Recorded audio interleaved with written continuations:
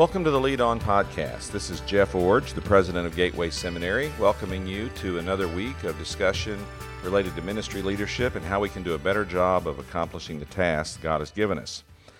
This week, I'd like to start a three-part series on the podcast related to ministry finance. I get a significant amount of questions about, frankly, money. People in ministry are oftentimes ill-equipped to deal with financial matters. They're struggling with finding funding for their ministries. They wonder about how God is providing or supposed to provide for them. Lots of puzzling issues that come to me from various sources. And so I'd like to spend 3 podcasts actually on this issue of foundations for ministry finance. Let's start by talking about some general convictions about ministry finance. Some truths to remember include these. Number 1, God has ample resources to fund His work. God is not short of cash. He has ample resources to fund His work. And as we'll talk about later, if He's not funding something, then it really raises the question, is that His work or not? So it's a legitimate question we'll address later on. Second, God funds His work primarily through gifts from His people. This raises the whole issue of fundraising or being in some kind of ministry business. And we'll talk about those issues as we move along. But primarily, God funds His work through gifts from His people. Third, God requires financial stewardship by His people. In other words, God expects us to understand money. To understand how to make it, how to manage it, how to give it, and how to use it. He expects stewardship by His people. And then number 4, leaders must model financial stewardship and develop financial stewards. In fact, the balance of this podcast is going to be about modeling, being a model of stewardship as a leader, and then the next podcast is going to focus more on developing stewards in a ministry setting or ministry context. And then last, leaders must ask followers for money and learn to do that appropriately but intentionally.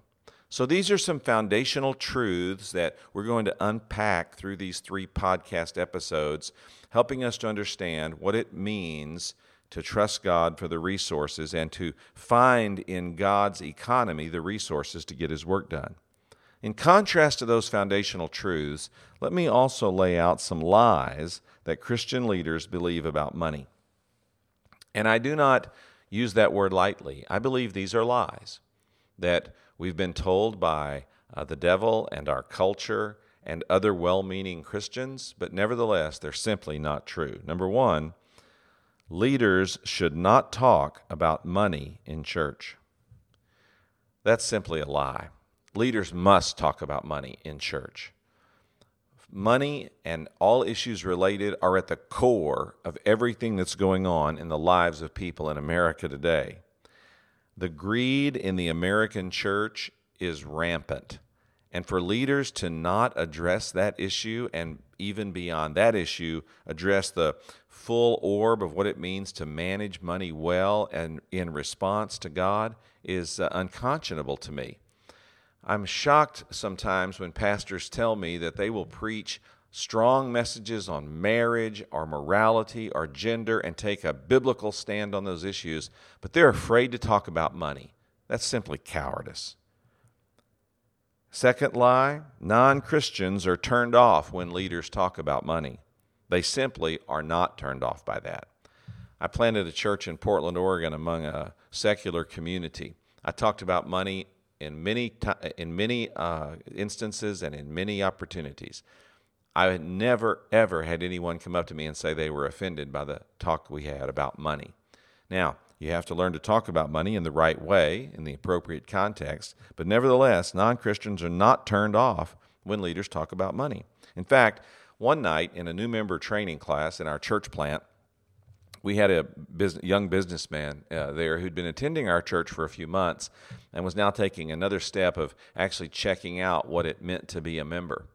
And after I made the presentation in the new members class about how God financed his work by tithes and offerings of people that supported our church and how every member had a responsibility to participate by giving, After that was over, he came up to me and said, "Hey, I want to thank you for laying that out about the money." I said, "You're welcome." And I was intrigued by the comment because I knew he wasn't yet a Christian, just a person checking out our church. And I said, "Well, thank you. I'm glad it was helpful."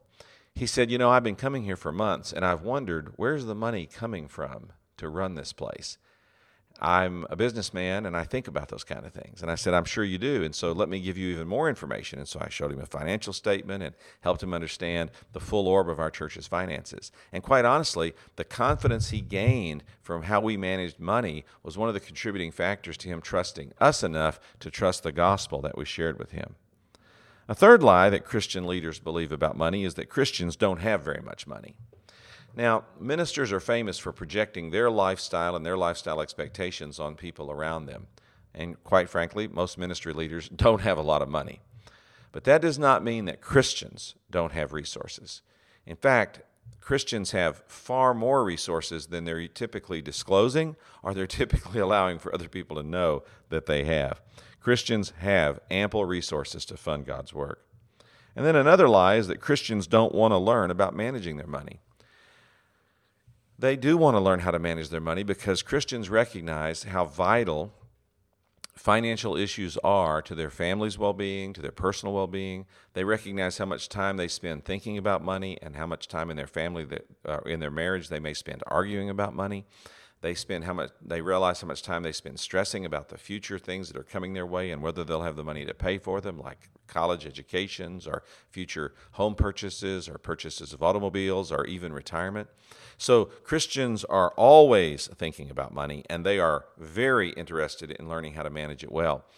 And I think that the rise of Christian money management programs in churches and the popularity of them really underscores the reality that people do want to learn about managing their money. And the last lie that Christian leaders believe is that Christian stewards emerge spontaneously. In other words, people will just automatically learn how to manage their money.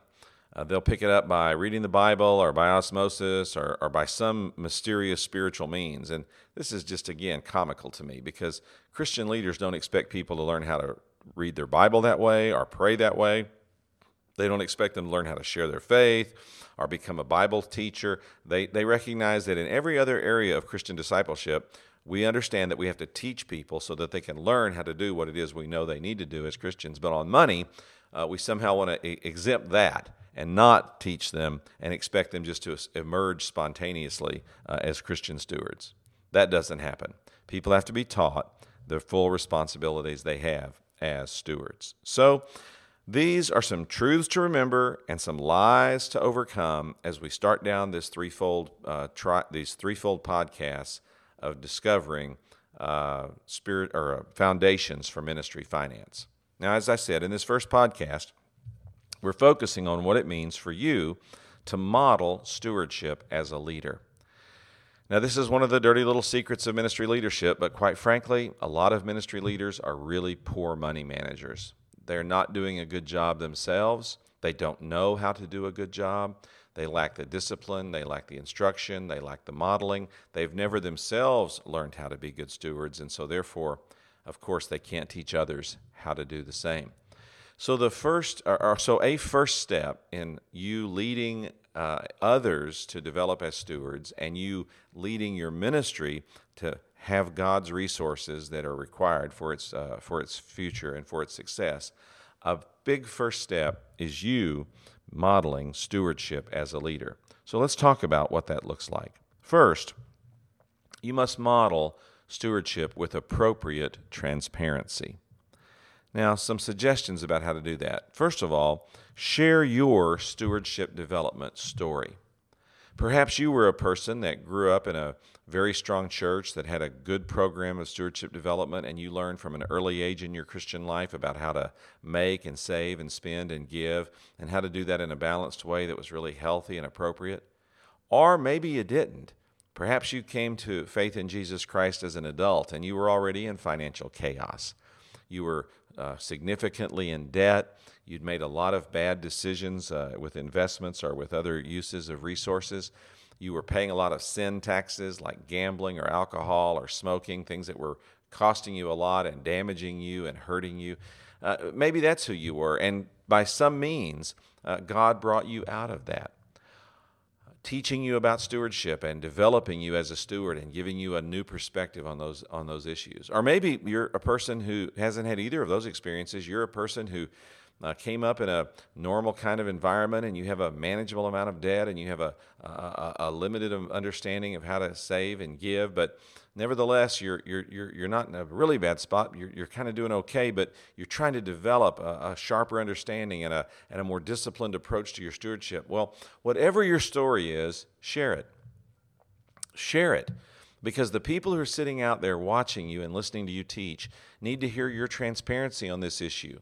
Just like they need to hear appropriate transparency when you teach on marriage, or when you teach on personal witnessing, or when you teach on prayer. They also need to hear, with appropriate transparency, your stewardship development story. Here's where I was when it comes to financial issues, and here's how I've developed over the years. Now, for my wife and I, it's a good story we like sharing, because we came to young adulthood in a very strong church that had a very good program of teaching people how to manage their money. And we participated in those classes, and we went for the consultations that they offered, and we laid out a budget, and we mapped out a lifetime plan, and we've been working that plan for 35, 40 years now. And because we had good training early on and we've worked our plan, we've seen God bless us and take care of us financially, and we've seen His principles really do work. And so that's our stewardship development story, but whatever yours is, share it appropriately. A second way to model transparency is to share your giving decisions on some occasions. Now, in church building programs, for example, almost all consultants will advocate that church leaders share their specific gift that they're making to challenge the church to rise up and make similar sacrificial gifts. And so there are times when we are challenged to model financial giving and to share the giving decisions so that people might be motivated by it. You know, I've been doing this at Gateway for a number of years. When I became the president of Gateway Seminary, on the first Monday that I was employed, I took my first check as president to the financial office, and I said, "Here's my first gift as president. I want it noted that I gave it on my first day as president." And I've been giving every month since then. And I made a commitment, a public commitment, when I was elected president, that I would give 5% of my salary back to the seminary every month. So for now 14 years, I've given 5% right off the top, before the taxes and all the deductions, 5% right off the top back to the seminary. And in making that gift, I've done that for 14 years, I've modeled what I challenge other people to do, and that is to give sacrificially to the seminary. Now, that 5% is on top of the first 10% of our giving, which always goes to our church, and then the next 5% goes to the seminary, and then beyond that, we give to other mission programs and projects and activities and commitments that we've also made over the years. Now, I don't go into all my giving, but I do go into that one part about the seminary, because as the primary fundraiser for the seminary, I want people to know that I'm committed. I'm giving. And I want them to know that I'm giving what is for us a significant gift every month, and that I've been doing that for a long time.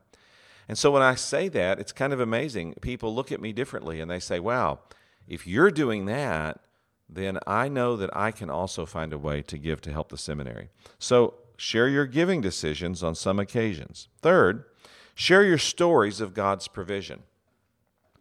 When you're being transparent about finance, it's not just being transparent about the giving or the saving or the spending or how to make the money. It's also being transparent about how God has intervened on your behalf over your lifetime to help you financially in ways you could have never helped yourself. We have so many stories about this in our marriage, particularly in our younger years when we were just scrambling to make it week to week on the minimal salaries that we made in our first ministry responsibilities. But one of our favorite stories is what we call the refrigerator story.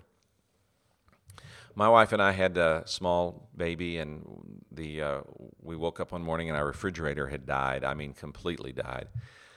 And now I was in the midst of an intense ministry responsibility with a man in our community who was dying.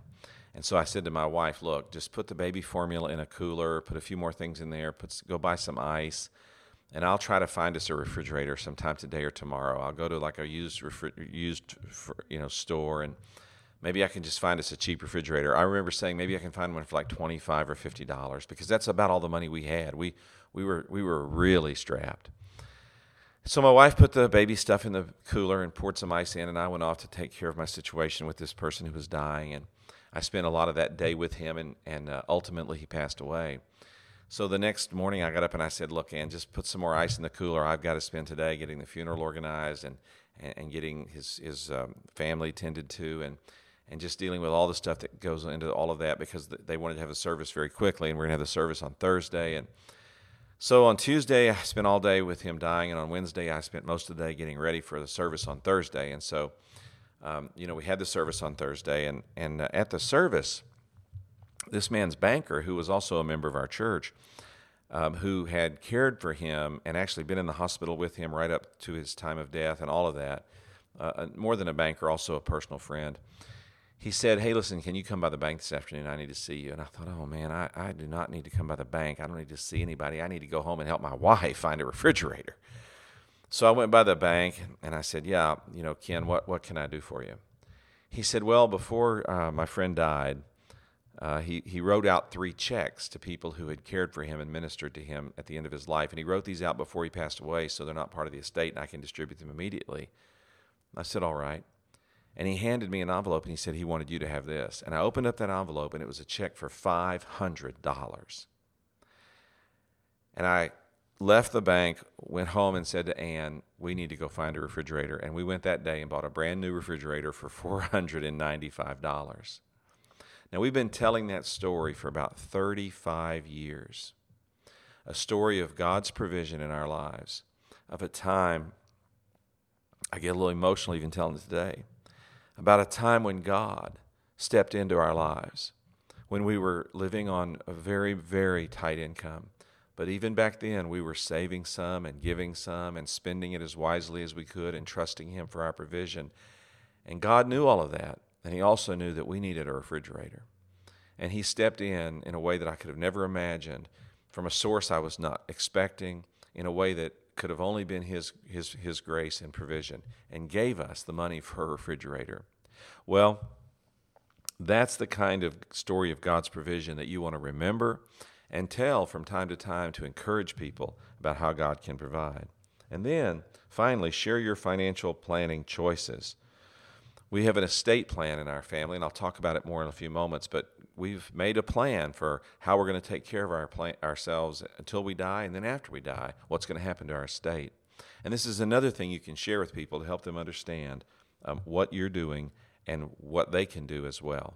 So model with appropriate transparency by sharing your stewardship development story, your giving decisions, your stories of God's provision, and some of your financial planning choices.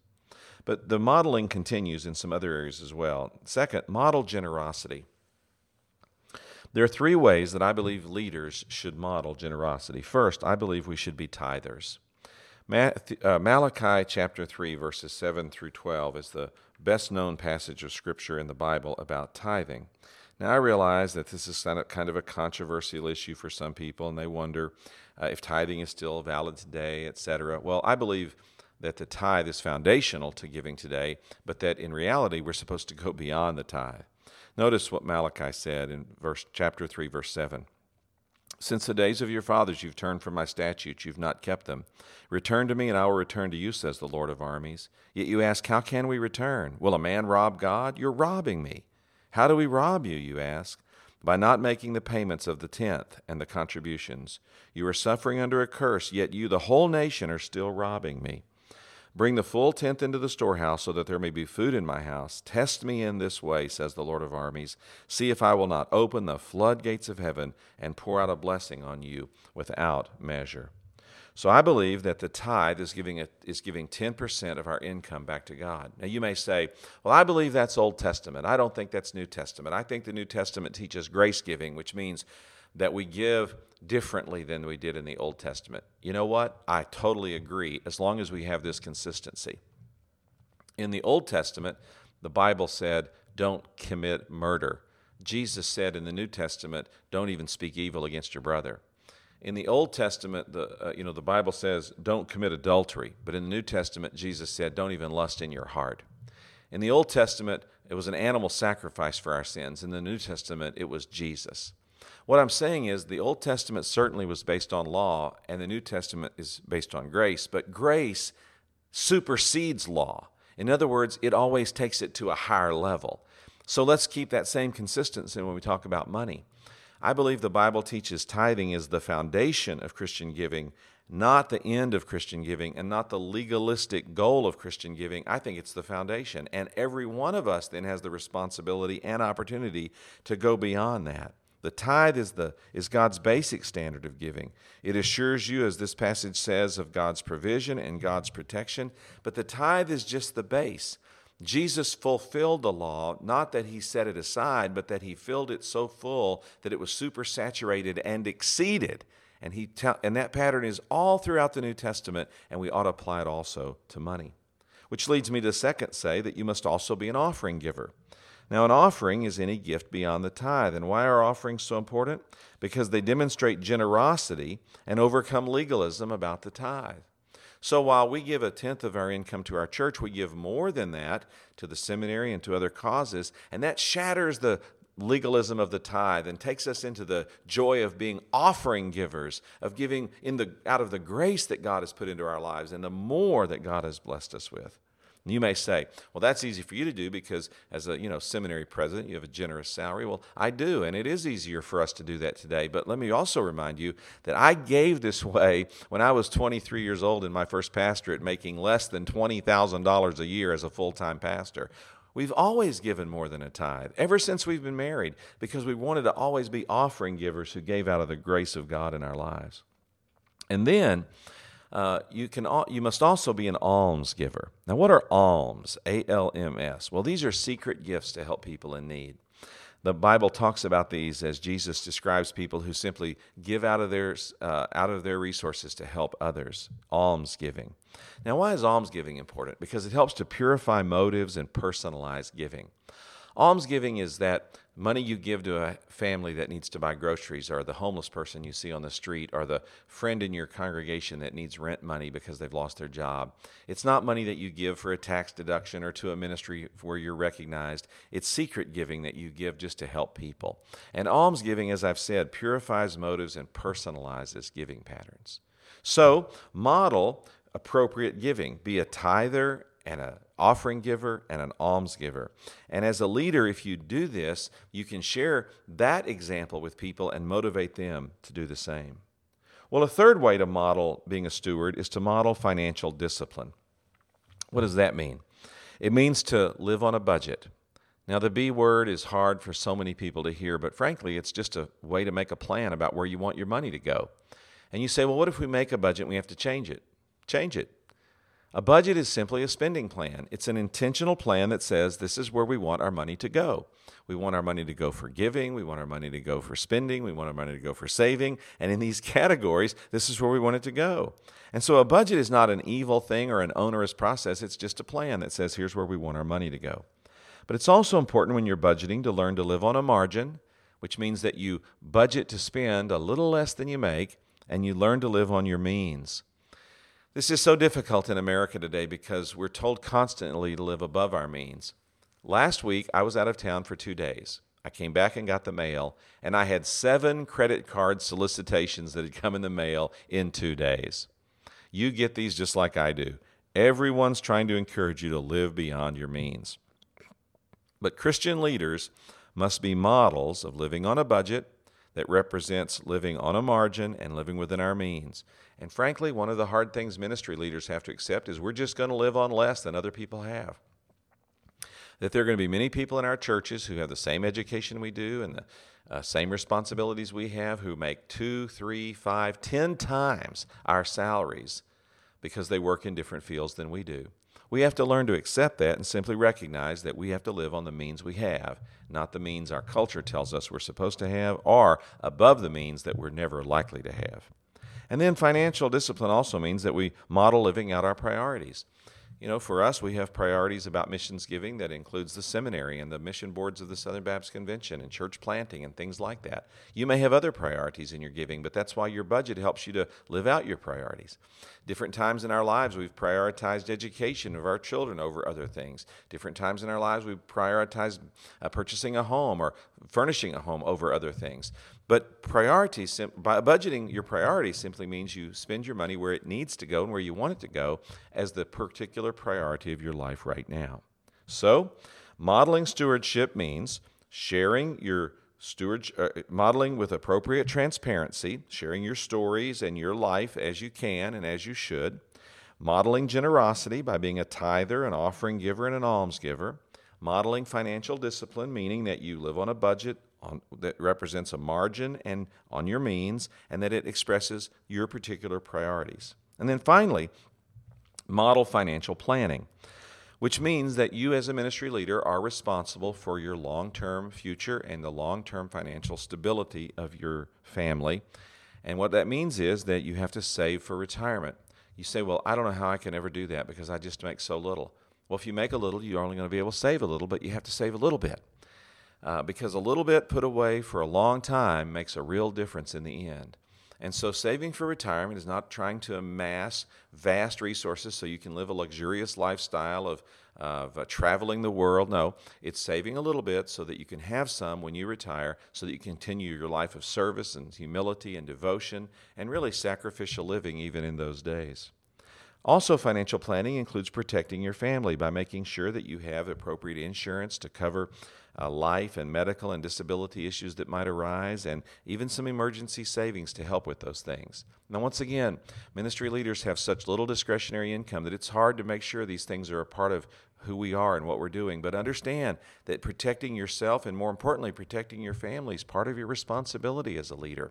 And so find a way, even if it's in a small way, to take advantage of these things and to make sure you have these things in place in your life. And then finally, financial planning includes having an estate plan, which means that you have a will which explains what will happen to your estate after you and your spouse have died. Now, you may be thinking, well, I just don't have very much. I don't need to worry about that. You might be surprised. If you ever are able to own a home, or perhaps if you have an inheritance that comes to you that you're not expecting, you may wind up at some point in your life with more resources than you anticipate. It's important to make your plan before you have those resources, not after, so that you make a plan based on principle, not just on the pressure of what's come to you. The other thing it's important to remember is if you have children, especially minor children, your estate plan is the way that you dictate what will happen to your children after you die. You may not know this, but if you have small children and you die without a will, a judge in the state where you live will decide who raises your children. And you may say, well, they would just give them to my parents or to my brother or to my sister. You cannot be assured of that. Do you want secular courts today to decide who raises your children? Well, if you don't have a will, they get to decide. And so even if you're a young couple with virtually no resources, if you have children, it's vital that you have an estate plan, a will that specifies what happens to your children if anything were to happen to you. Now, in most states, there's a Baptist foundation that can help you do this. And in most states, ministry leaders get this done either for free or at a very nominal cost. So there's no financial reason you can't go to your state Baptist foundation and ask them to help you to develop a will that tells where your children will go if anything tragically were to happen to you and your spouse. So, the first step in building an understanding of ministry finance and in helping your organization to understand how it's supposed to work with its resources is for you to be a model. You have to model stewardship. You have to model stewardship by sharing with appropriate transparency your stewardship story, by modeling generosity as a tither, an offering giver, and an alms giver, by modeling financial discipline, by living on a budget that reflects margin and is on your means and has your priorities involved in creating it, and then by modeling financial planning, by planning for the long haul of retirement and life care, and particularly the care of your children when you're gone. Now, you may say, man, that's a lot. Do I have to have all that in place before I can be a ministry leader? No. But these are things that as you're beginning in ministry leadership or as you're moving through the early years, you've got to get in shape. Because honestly, if you want significant responsibility over significant resources, God will not allow you to have that unless you put these things in place. He trusts people who've demonstrated personally their understanding of stewardship and their life as stewards. He trusts them with the resources that are needed to expand His kingdom in significant ways. So I challenge you today, step one in really understanding ministry finance and leading your organization to be wise in how it handles its money and in how it responds to money is for you to be a model. And so modeling stewardship is a big part of being a ministry leader. And I challenge you to do that today and to keep this at the forefront of your responsibilities as you lead on.